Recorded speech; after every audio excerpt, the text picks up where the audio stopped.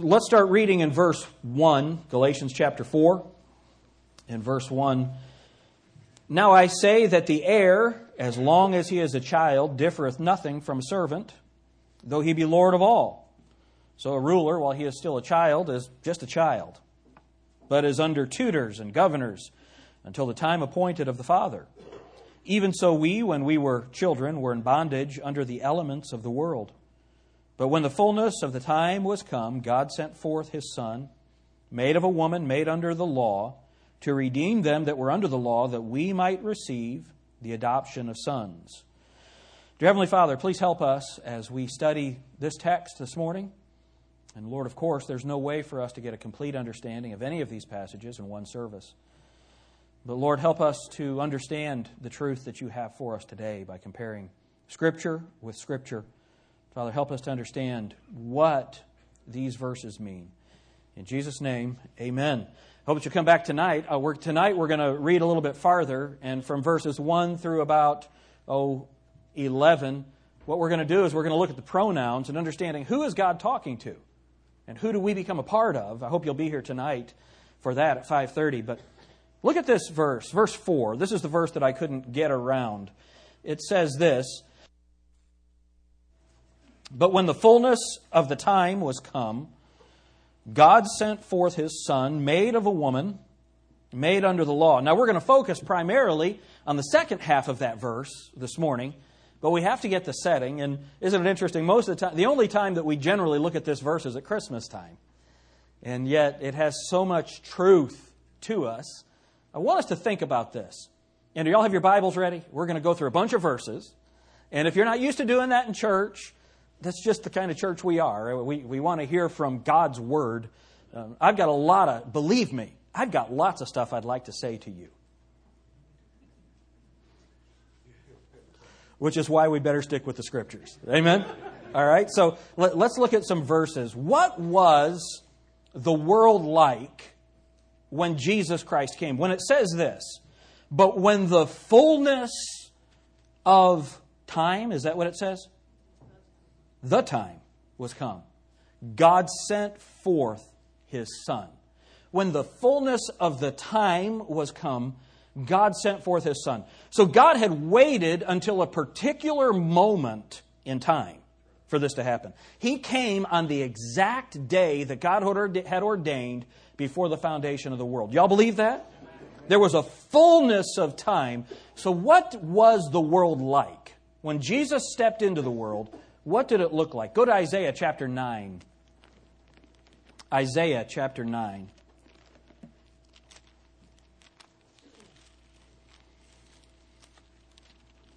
Look at verse 2.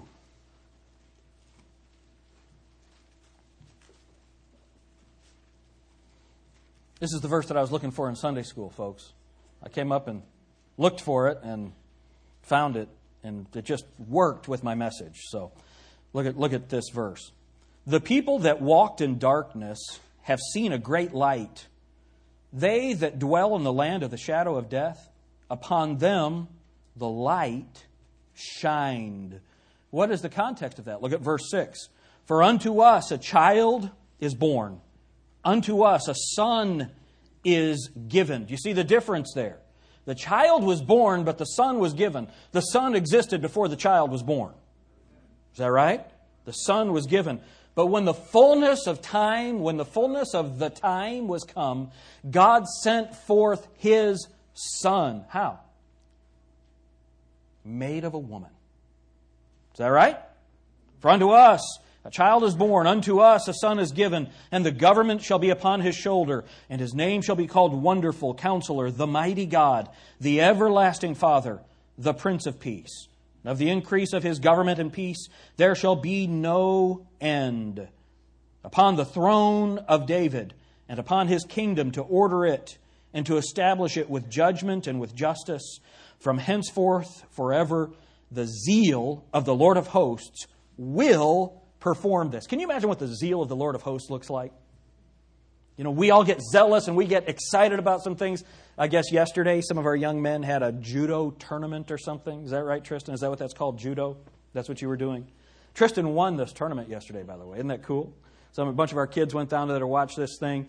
And Lydia said this, why would anyone do that? She said, they got done and they'd lay on the side. They couldn't breathe. They're all red. They're just gasping for air.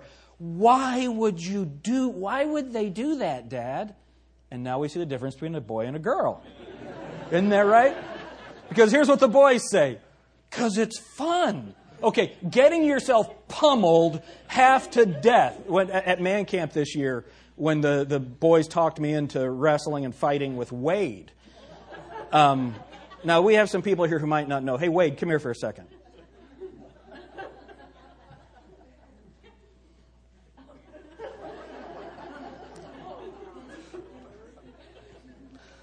If you could see come on up here. If you could see the video of it. I got to fight with him, and he had on 40 pounds worth of stuff. And, I was smart. I was going to go low on him, and so he just fell on me. And then I was going to pick him up. I couldn't pick him up. It was hilarious, man. And we're fighting, and he's destroying me, and it was hilarious. And here's what I said when I got done. That was fun. Thanks for walking all the way up here for that. Why? Because guys like to fight. There's a zealousness to it. We enjoy it. We get into it. We love watching it. Is that right? Guys, would you all agree with that? There's something about getting punched in the face that's cool. We have zeal for this. We just get into it. Football. Man, there's nothing better than watching the snot get knocked out of somebody. It is awesome. We love that stuff. Now, if we have some sensitive guys in here, they might not understand this. But the rest of us, whether we can do it or not, whether we have the physical ability to accomplish these things or not, it's awesome. That's the zeal of manhood. Ladies, do your doilies. I don't care. Guys. But what does the Bible say here about the zeal of the Lord of hosts will accomplish it? He's excited about it. That's what zeal is. Ardent fervor. He's excited. The Holy Spirit of God is going to accomplish Jesus Christ sitting on His throne. But what had to happen first? Jesus Christ had to come as that baby. And what did He step into according to verse 2? The people that walked in what? Darkness. Look at Matthew chapter 4. Matthew chapter 4. By the way, after I got done fighting with Wade, I walked over to Josh Divins and said, man, he said, that's why we have the CCW class. He really did, I promise. That's awesome. Matthew 4, verse 16. The people which sat in what? And what did they see? And to them which sat in the region in the region and shadow of death, light is sprung up. That light that came, Jesus Christ is the light that stepped into darkness. So this fullness of the time was that the darkness of the world had grown to such an extent that now it could see the light. And the light came. Look at Luke 1:79. Luke 1:79.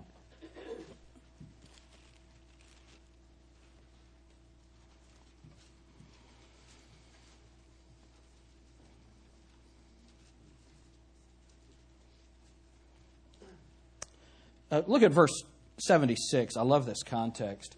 And thou, child, shalt be called the prophet of the highest, for thou shalt go before the face of the Lord to prepare His ways, to give knowledge of salvation unto His people by the remission of their sins, through the tender mercy of our God, whereby the day spring from on high hath visited us, to give light to them that sit in darkness and in the shadow of death, to guide our feet into the way of peace.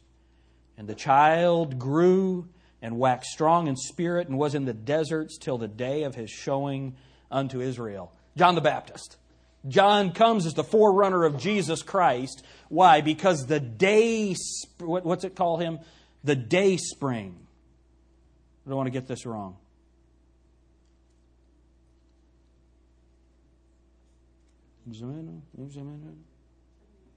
What is it?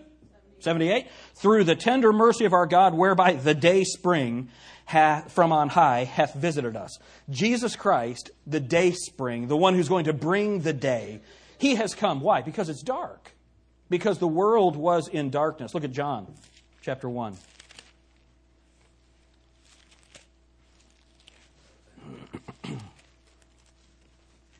This is all going to tie together with Galatians chapter 4. John chapter 1, look at verse 5. Verse 4. In Him was life, and the life was the what? The light of men. And the light shineth in darkness, and the darkness comprehended it not. There was a man sent from God whose name was John. The same came for a witness to bear witness of the light. Now that's capitalized. That all men through him might believe. He was not that light, but was sent to bear witness of that light. That was the true light, which lighteth every man that cometh into the world. He was in the world, and the world was made by Him, and the world knew Him not. He came unto His own, and His own received Him not. But as many as received Him, to them gave He power to become the sons of God, even to them that believe on His name. What was the world like when Jesus Christ came? What is one word that we would use to describe it? Darkness. Darkness. Now, how many of you see that we're living in a time of darkness again? It's interesting. Jesus Christ is going to return when the fullness of the Gentiles has come in.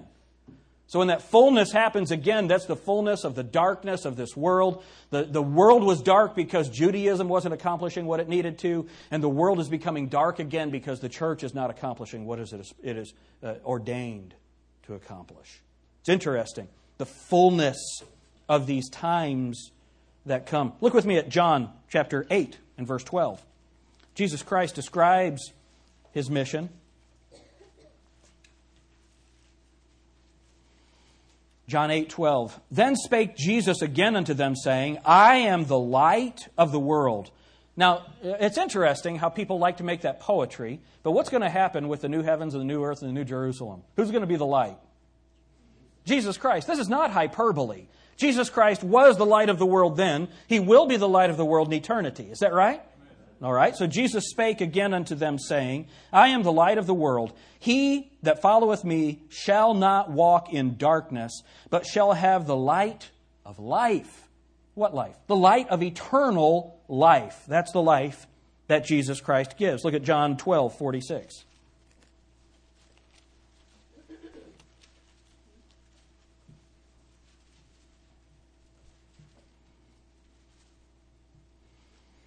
Look at verse 44. Jesus cried and said, He that believeth on me, believeth not on me, but on him that sent me. And he that seeth me, seeth him that sent me. I am come a light into the world, that whosoever believeth on me should not abide in darkness. Jesus Christ stepped into this world of unbelievable darkness to be the light of the world. Is that right? That's what He came to do. But how did God accomplish that? Let's go back to Galatians chapter 4.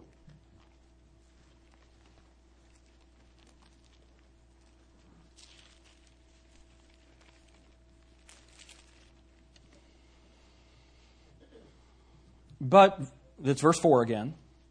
But when the fullness of the time was come, and we're seeing a little bit of what that means. But let's go ahead and flesh that out a little bit. Some of you have heard this before. Some of you may not have. So let me cover this. The fullness of the time. If Jesus Christ had been born 100 years earlier or 100 years later, we would have never heard of Him. You say, well, if God wanted us to, we would have. No. That's why He had Him come then. Is that right? So why is that? Because of the way the world system had come. By the time Jesus Christ came, we had an understanding through Judaism of monotheism, that there's only one God. Even though it was in a pagan Roman leadership, under pagan Roman leadership, there was the concept of one true God. There was the synagogue system that was all over. So when Jesus Christ would go, He'd speak in the temple. Then His followers would go into the synagogues and preach the gospel all over the area to people who believed in the one true God. Then Jesus Christ could show them that He was His Son. We could preach the death, burial, and resurrection of Jesus Christ to those people. How did that happen? On Roman roads. The Pax Romana, the Roman peace. What was the Roman peace? You mess with a Roman, we'll kill you. That's what it was about. I kind of wish America was like that way. Anyway. There was that Roman peace that allowed... How did the Apostle Paul respond when they came and struck him? Really? You hit a Roman citizen? And what did they do? Oh, no. Now what are we going to do? The Apostle Paul used his heritage as a Pharisee to speak to the Jews, and he used his position as a Roman to allow himself to travel all over that area. It's like Edgar Fagali, our missionary. He's from Lebanon. So he travels all over the Middle East with his Lebanese passport. But if he gets in trouble, he's always got his American passport right there. Right there. That's the fullness of the time. There was the Roman Empire that had brought peace to the world to a certain extent so that the gospel could go through the Roman roads. You had the synagogue system where the gospel could be heard. You had Judaism, which had introduced to the world the concept of monotheism and one true God. That was the fullness of the time. So this darkness that was there, Jesus Christ stepped into. But what does the Bible say here? And this is the crux of the message this morning. What does the Bible say about Him? But when the fullness of the time was come, God sent forth His Son, made of a woman, made under the law. What's that talking about? Made of a woman, made under the law. I'm speaking this morning on the subject, what Christ was made for us. What Christ was made for us. Let's go to Hebrews chapter 10. Y'all might remember this. I preached a message at Christmas time a couple of years ago, the night before Christmas. This is the night before Christmas right here. Hebrews chapter 10, verse 5. Wherefore, when He cometh into the world, speaking of Christ, He saith, Sacrifice and offering thou wouldest not, but a body hast thou prepared me. You see, that blood of bulls and goats could not pay the sacrifice, could not pay the penalty for our sins. It couldn't do it. It was a covering. It would cover the sin until the next time the sacrifice had to be made. That was not enough, so God made Jesus Christ a body. Why? Look at the next verse. In burnt offerings and sacrifices for sin, thou hast had no pleasure. Then said I, Lo, I come. In the volume of the book it is written of me, to do thy will, O God. Above, when He said, Sacrifice and offering and burnt offerings and offering for sin thou wouldest not, neither hadst pleasure therein, which are offered by the law. Then said He, Lo, I come to do thy will, O God. He taketh away the first, that He may establish the second. By the which will we are sanctified through the offering of the body of Jesus Christ once for all. Jesus Christ, when He was made of a woman, made under the law, the purpose of that making was to provide a body so that Jesus Christ could die. God can't die. Amen? God cannot die. So God, the Father, prepared for Him a body. And Jesus Christ said, I will come that way. In the fullness of the time, God sent forth His Son, made of a woman, made under the law. Now this idea of creating and making, go to Genesis chapter 5. Let's look at this.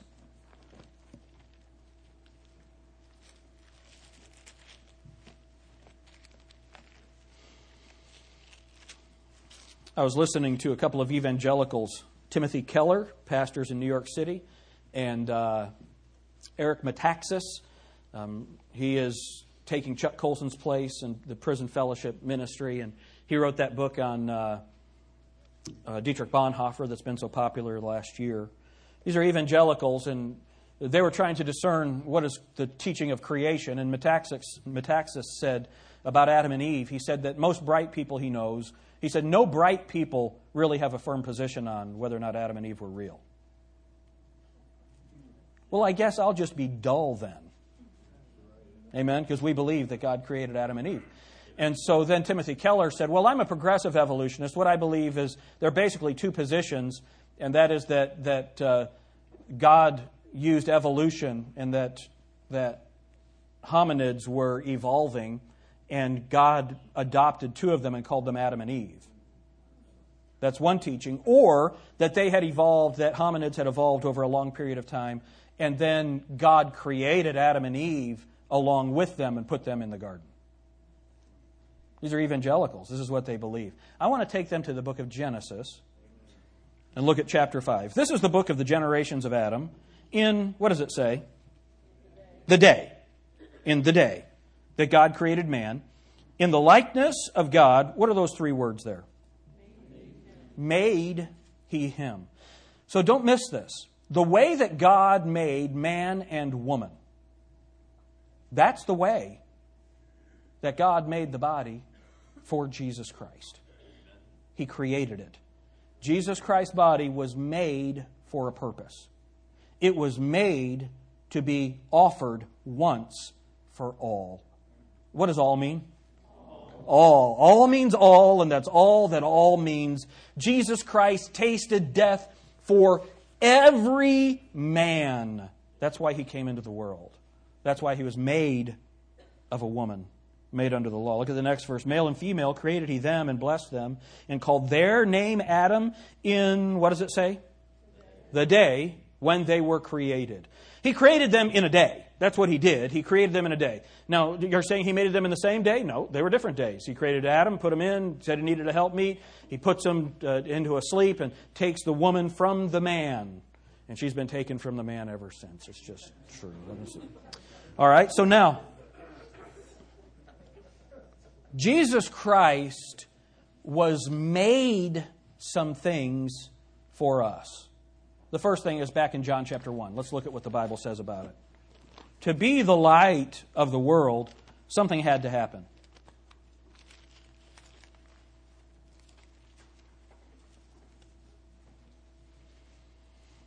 Look at verse 14. You know what? Let's look at verse 12 again. But as many as received him, John 1:12, but as many as received him, to them gave he power to become the sons of God, even to them that believe on his name, which were born, not of blood, nor of the will of the flesh, nor of the will of man, but of God. You have to be born again. And verse 14. And the Word was, the next two words, made flesh. Jesus Christ had to be made something. He had to be made flesh. Let me read something to you. I wrote this almost 15 years ago, and you all have heard it before. But before we move on to the rest of the subject, let's get this understanding. In one moment, one seemingly insignificant measurement on the span of time, the Word was made flesh. In that moment, undiminished deity became humanity. What an incomprehensible thought. In one moment, the one for whom all things are, and by whom are all things, became a thing. Like you and me, God with us. That one moment was not filled with pomp and ceremony.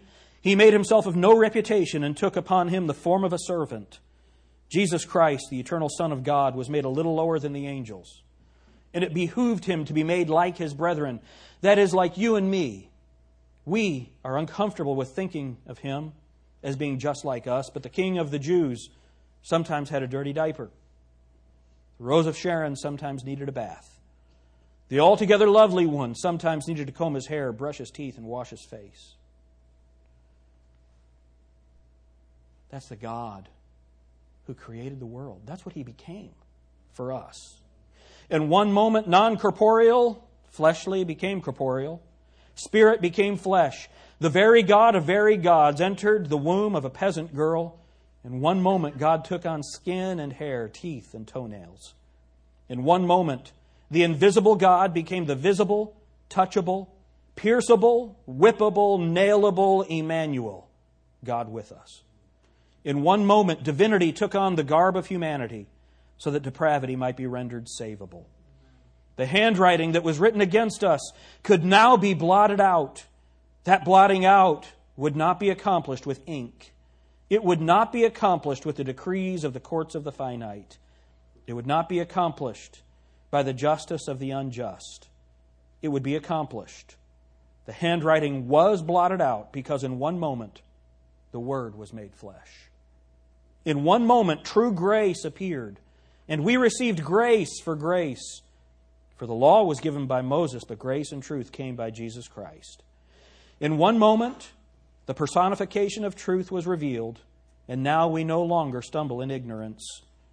The truth of Christ is like the light of the sun multiplied by infinity. In Him is no darkness at all. He is the true light which lighteth every man that cometh into the world. When the Word of God says that the Prince of Heaven humbled Himself, what it is saying is God with us. In one moment God became a man. The Word was made flesh and dwelt among us. And we beheld His glory, the glory as of the only begotten of the Father, full of grace and truth. In one moment God became a man. Fully man, though sinless, together with undiminished deity. Oh, praise His name for that one moment. Are you glad He came? Amen. He came. He was made flesh so that He could be pierceable and whippable, and so that He could be spat upon and mocked to pay for our sin. But that's not where it stopped. Not only was He made flesh for us, He was made to be sin. 2 Corinthians chapter 5. Look what it says, 2 Corinthians chapter 5. He was made to be sin. You know, when we see Christ in the garden, as we looked last week, when we see Him in the garden, praying, not my will. Why was He praying that? Because of verse 21. 2 Corinthians 5:21.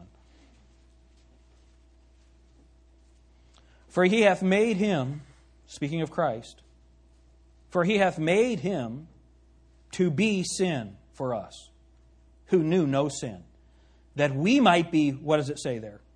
Made the righteousness of God in Him. You see, Jesus Christ, when He was on the cross, was made to be sin for us. That's how He paid for our sin. That's why He came.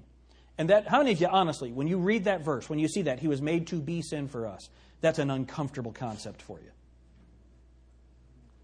You say, Pastor, how do you explain that? I can't. I can't explain it. But that's what He took for you and me on the cross. When the Bible says in Galatians 4:4 that when the fullness of the time was come, God sent forth His Son, made of a woman, made under the law. What is that talking about? It's talking about this. He was made to be sin for us. But not only was He made to be sin, look at Galatians chapter 3 and verse 13. What else was He made?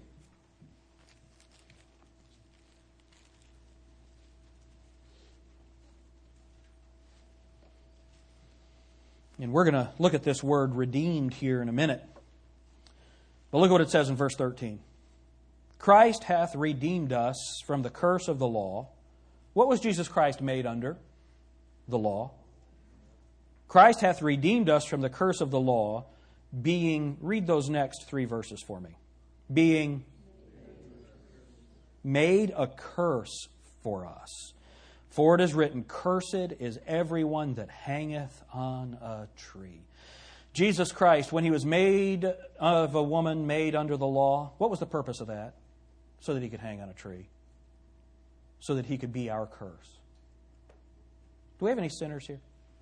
Anybody here that's a sinner? Because you are a sinner, that's a curse. It is the curse of sin. Jesus Christ became that for us. You see, it's interesting. You know when Jesus Christ stood before Herod and He stood before Pilate and He wouldn't answer. You remember that? He wouldn't answer. Why? He couldn't. Why not? He was sinless, wasn't He? Was Jesus Christ sinless? Well, then why couldn't He answer? Because He was in our place, and we have no answer. We couldn't answer. And so because He was in our place, He didn't give an answer. He was made a curse for us. But not only was He made sin, not only was He made to be sin, not only was He made a curse, but what else does the Bible say? What else does the Bible say? He was made something else.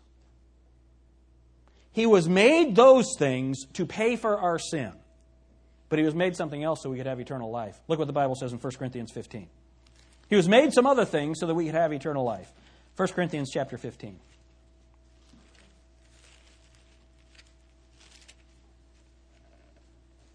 Look at verse 45.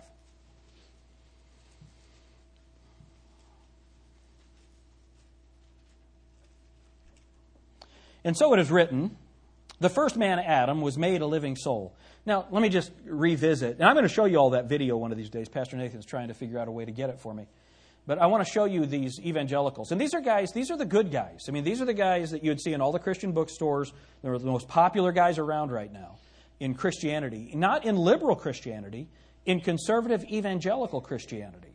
And so this concept of a man evolving, that is not the way that God made man. Amen? And look at what it says here.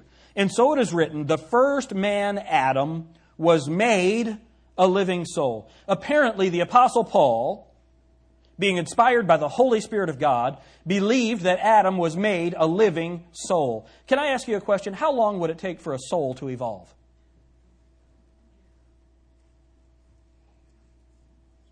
It's not going to happen. It is not going to happen. All right, so back to the actual message. Look at what it says in verse 45. And so it is written, the first man, Adam, was made a living soul. Look at what it says now. This is awesome. The last Adam was made a quickening spirit. Who is the last Adam? Jesus Christ. Jesus Christ. He was made a quickening spirit. What does that mean, a quickening spirit? Go to Ephesians chapter 2. Bible defines itself. Amen? Amen. Ephesians chapter 2. Look at verse 1. What does a quickening spirit do? Verse 1. And you hath He quickened who were dead in trespasses and sins. What does a quickening spirit do? Makes dead people alive. Is there anything more dark than death? No. No. It's dark. Well, the Bible says that we're dead in trespasses and sins. That's the darkness that the world was in. The darkness of death. Those living in the valley of the shadow of death. Darkness and death. That's where we are. That's why Jesus Christ came to bring the light of life. And He was made a quickening spirit. What does that mean? He can make dead people alive. I'd love to see Benny Hinn do that, wouldn't you? Yeah, they can fix people's backaches and they can fix people's headaches, but they don't restore limbs and they do not raise people from the dead. They do not do that. Who does that? Jesus Christ. Jesus Christ. Why? He's made a quickening spirit. And you hath He quickened who were dead in trespasses and sins. So because He was made of a woman, because He was made under the law, because He was made flesh, because He was made to be sin, because He was made a curse for us on the cross, now He is our quickening spirit. Wherefore God hath also highly exalted Him, and given Him a name which is above every name, that at the name of Jesus every knee should bow, and every tongue confess that He is Lord, to the glory of the Father, of things in heaven and things in earth and things under the earth. Listen, what does that mean? For whosoever shall call upon the name of the Lord shall be saved.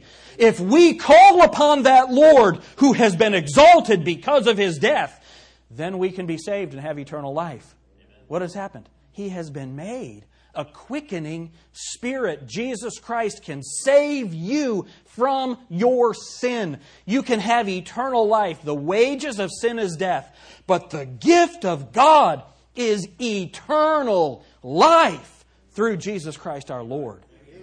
You see, when Jesus Christ died on the cross, He paid for my sin. If I could have saved myself, Jesus Christ did not need to come. But He came. He was made flesh. He was made to be sin. He was made a curse. And now He is made a quickening spirit so that I can have life. What kind of life? Temporary life? Life until I sin again? Pastor, are you saying that I could kill somebody and still go to heaven? Well, I hope you don't kill someone. But let me ask you this. Do you believe that your sin is any less offensive to God than the murderer? It's interesting. We have a really high opinion of ourselves.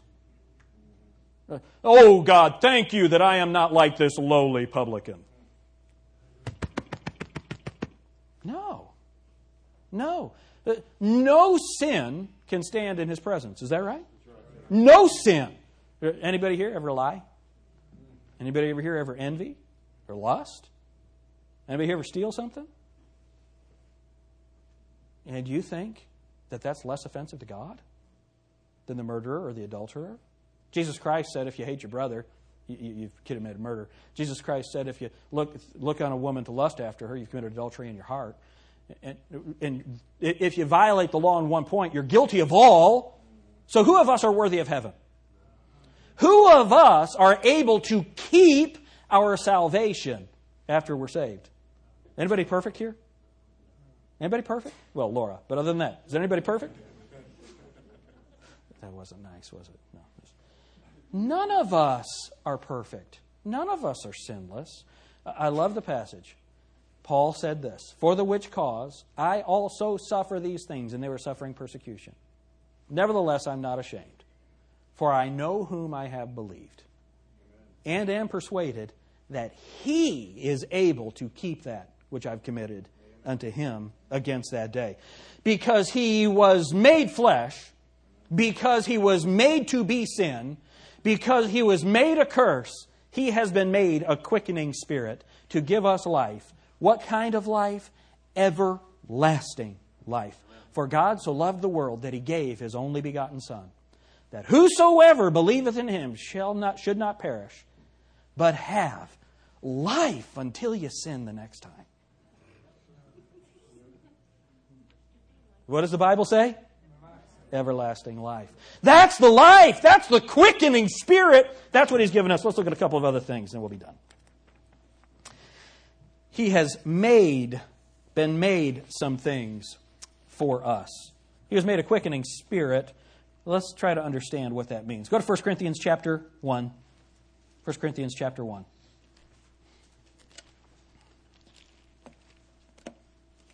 Are you guys having as much fun with this as I am? This is awesome, man. I love the Word of God. Look at what it says. 1 Corinthians chapter 1. Let's start reading in verse 20. "Where is the wise? Where is the scribe? Where is the disputer of this world?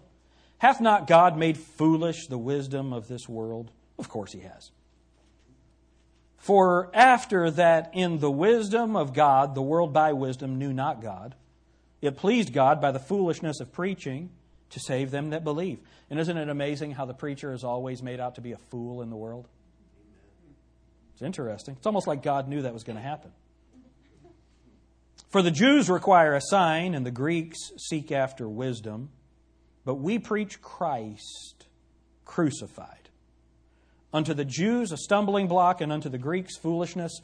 But unto them which are called, both Jews and Greeks, Christ, the power of God and the wisdom of God.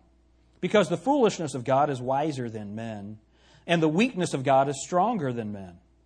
For ye see your calling, brethren, how that not many wise men after the flesh, not many mighty, not many noble are called. But God hath chosen the foolish things of the world to confound the wise, and God hath chosen the weak things of the world to confound the things which are mighty. And the base things of the world, the things which are despised, hath God chosen. Yea, and the things which are not, to bring to naught things that are. Why? Look at verse 29. That no flesh should glory in His presence. Oh, I'm so wise. Isn't it wonderful that I was smart enough to find God? I was smart enough to discern who the creator of the world was. I, in my own wisdom and in my own goodness, have earned my salvation. Yes, I believe that He died on the cross, but I am living such a holy life that I am certainly going to go to heaven. Not like these fools who sin, who will surely lose their salvation. Now, nobody says that out loud, but that's their doctrinal position. Amen? Do you know what the Bible says? We're all just beggars showing other beggars where we found bread. Yeah. Who am I? Who am I? I'm a sinner saved by grace. And God calls sinners who are saved by grace through the foolishness of preaching to persuade people of the truth of the Word of God. Isn't that awesome? Why would God use a fool like me to preach the gospel? Why would God use a fool like you to tell somebody about Jesus Christ? But I preached like that somewhere a while back, and this guy walked up to me afterwards. I think I called people jerks or something. And he came up to me afterwards and he said, "I'm not a jerk." And I said, "I think you missed the point." Compared to God, we are fools. Would you all agree with that? Amen. That's who we are. You know that this text says it? Check this out. Look at what Christ was made for us. Look what the Bible says. 1 Corinthians chapter 1. That no flesh, verse 29, that no flesh should glory in His presence, but of Him, verse 30, but of Him, that's God, are ye in Christ Jesus, who of God is made unto us wisdom and righteousness and sanctification and redemption. All right? So what has Christ been made for us? Well, here, the first thing that He was made, remember what the Bible says? He was made sin. He was made of a woman. He was made a curse. Is that what the Bible says? We've looked at that. Now look at what this says. Since He's risen from the dead, look at what it says, verse 30. But of Him are ye in Christ Jesus, who of God was made unto us. Is. It's still true today. This is still today. Jesus Christ is no longer sin. Jesus Christ is no longer a curse. Jesus Christ is no longer that. Now He is made unto us wisdom. He's made unto us wisdom. Why? Because we're ignorant. Where is the wisdom of man? It is foolishness. Can I demonstrate the wisdom of man? Our government is so good at it. Can I demonstrate wisdom? Here, let me fix our economic problem. Let's borrow money to get out of debt.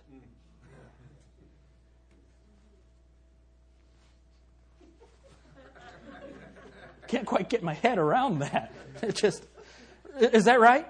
Or my favorite one on the Big Bang. In the beginning there was nothing and then it exploded. That's the wisdom of man. Time plus chance equals everything. What? You have to be educated to be that dumb. They have to teach you how to think that poorly. That's the wisdom of this world. We don't have any wisdom. That's why Christ has made wisdom. That's why He is made wisdom for us. Do you know that we can have some wisdom? We can have some wisdom. How? Through His Word. Through the indwelling Holy Spirit. That's what Christ has made for us. He has made wisdom. Why? Because I'm ignorant. Look at the next thing that He has made. Verse 30. But of Him are ye in Christ Jesus, who of God is made unto us wisdom and righteousness. He is made righteousness. Why? Because I'm wicked. In me, that is in my flesh, there dwelleth no good thing. Amen? I am, not I was, I am wicked. When I get saved, I am still in my flesh wicked. Amen? That's why it's really foolish to think that you can lose your salvation because of your behavior. Can you get to heaven based on your behavior? Can you lose heaven based on your behavior? No. No. We need His righteousness. That's why the Bible says put on the breastplate of righteousness. It's a foreign righteousness. I don't have any righteousness of my own before I'm saved or after I'm saved. All of our righteousnesses are as filthy rags. I need His righteousness, so He was made righteousness. Was He already righteous? Oh yeah, but He was made righteousness for us. He is made righteous for us. Praise God. That is so cool. What does that mean? That means I can live a righteous life. That means that I can, even though I am yet a sinner. Even though, if any man say he has no sin, he's a liar and the truth is not in him. 1 John. But if we confess our sins, He's faithful and just to forgive us our sins and cleanse us from all unrighteousness. Who's that written to? 1 John 5:13. These things are written to you that believe on the name of the Son of God. It's written to believers. We still have sin. We're forgiven of that sin. We stand before God completely sinless. But that won't happen until we get a new body. Remember, I got to show you this. Philippians chapter 3. Keep 1 Corinthians, okay? Because we're not done there. But go look at Philippians.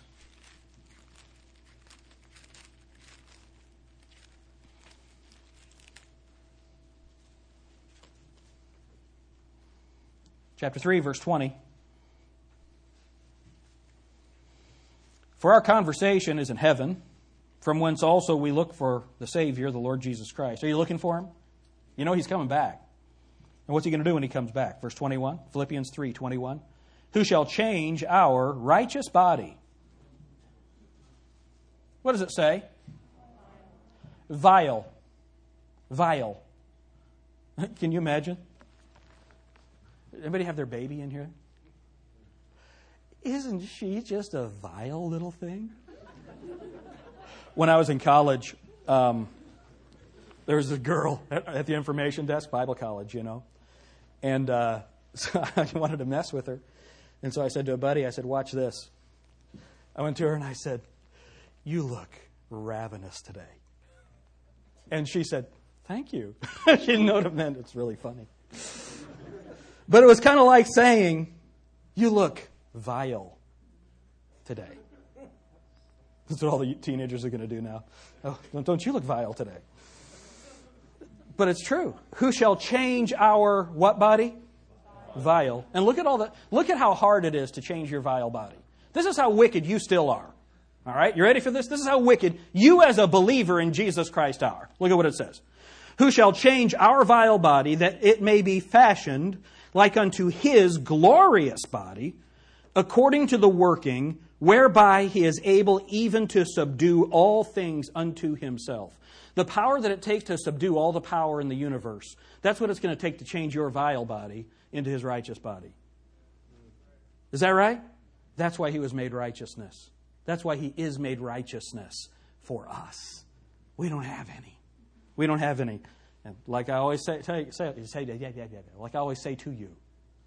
See, we do speak in tongues at Grace Baptist sometimes.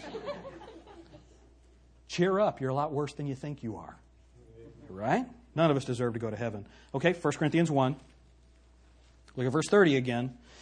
But of Him are ye in Christ Jesus, who of God is made unto us wisdom. Why? Because we're ignorant. Righteousness. Why? Because we're wicked. And sanctification. Why? Because we're unclean. Because we're unclean. We're unclean in our thoughts. We're unclean in our behavior. We're unclean in our attitudes. We're unclean in our emotions. We're unclean in our heart. We are unclean. So what does God do? Through the process of sanctification, He makes us more and more and more like the Lord Jesus until we die or He comes for us and He gives us a new and holy body. Again, where does eternal life come from? It comes as a gift from Jesus Christ because we are unclean. That's why Jesus Christ is our sanctification.